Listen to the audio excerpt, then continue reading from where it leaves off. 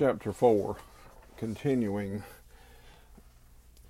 Chapter 4 on character, building conflict. Once you set up a hero and an opponent competing for the same goal, you must build the conflict steadily until the final battle. Your purpose is to put constant pressure on your hero, because this is what will force him to change. The way you build conflict and put pressure on your hero depends primarily on how you distribute the attacks on the hero. In average or simple stories, the hero comes into conflict with only one opponent. This standard opposition has the virtue of clarity, but it doesn't let you develop a deep or powerful sequence of conflicts. And it doesn't allow the audience to see a hero acting within a larger society. Key point: a simplistic opposition between two characters kills any chance at depth, complexity, or the reality of human life in your story. For that, you need a web of oppositions. Four-corner opposition. Better stories go beyond a simple opposition between hero and opponent and use a technique I call four-corner opposition. In this technique, you create a hero and a main opponent, plus at least two secondary opponents. You can have even more if the added opponents serve an important story function. Think of each of the characters, hero and three opponents, as taking a corner of the box, meaning that each is as different from the others as possible. Standard two-character opposition versus four-character opposition.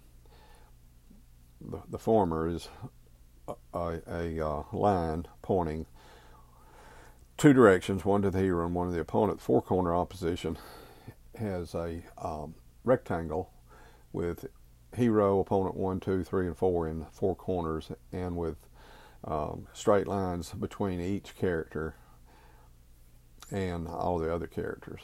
There are 5 rules to keep in mind to make best use of the key features of four-corner opposition. 1. Each opponent should use a different way of attacking the hero's great weakness. Attacking the hero's weakness is the central purpose of the opponent.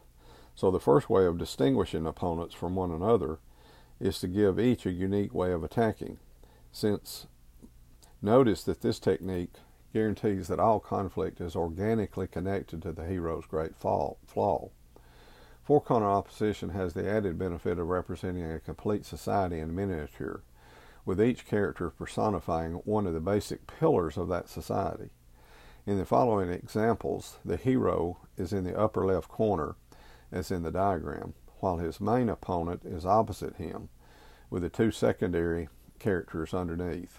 In parentheses is the archetype each embodies, if one exists. As you study the examples, notice that four-corner opposition is fundamental to any good story, regardless of the medium, genre, or time when it was written. Hamlet. Hamlet is the rebel prince. His main opposition is King Claudius, plus Rosencrantz, plus Guildenstern, who is the king. Queen Gertrude is the queen. Her main opponents are Polonius plus Ophelia, and Polonius was the mentor, Ophelia was the maiden. The usual suspects. Keaton is the plus team. They're trickster warriors. Agent is Cujon. Verbal is the artist trickster. Kaiser Zosie is the plus, his representative is warrior king. Number two, try to place each character in conflict not only with the hero but also with every other character. Notice an immediate advantage of four-corner opposition that it has over standard opposition. In four-corner opposition, the amount of conflict you can create and build in the story jumps exponentially. Not only do you place your hero in conflict with 3 characters instead of 1, but you can also put the opponents in conflict with each other, as shown by the arrows in the four-corner opposition diagram. The result is intense conflict and a dense plot. American Beauty. Lester plus Ricky. Deposed king trickster. Opponent. Carolyn is the real estate king, queen mother. Jane is Angela, Princess, Rebel, Princess, Colonel Fitz is Warrior. Wuthering Heights, Kathy Lover versus Heathcliff Lover Rebel. Henley, her brother, and then Linton, it says, plus Isabella, his sister, King. 3. Put the values of all 4 characters in conflict. Great storytelling isn't just conflict between characters. It's conflict between characters and their values. When your hero experiences character change, he challenges and changes basic beliefs, leading to new moral action. A good opponent has a set of beliefs that come under assault as well. The beliefs of the hero have no meaning and do not get expressed in the story unless they come into conflict with the beliefs of at least one other character, preferably the opponent.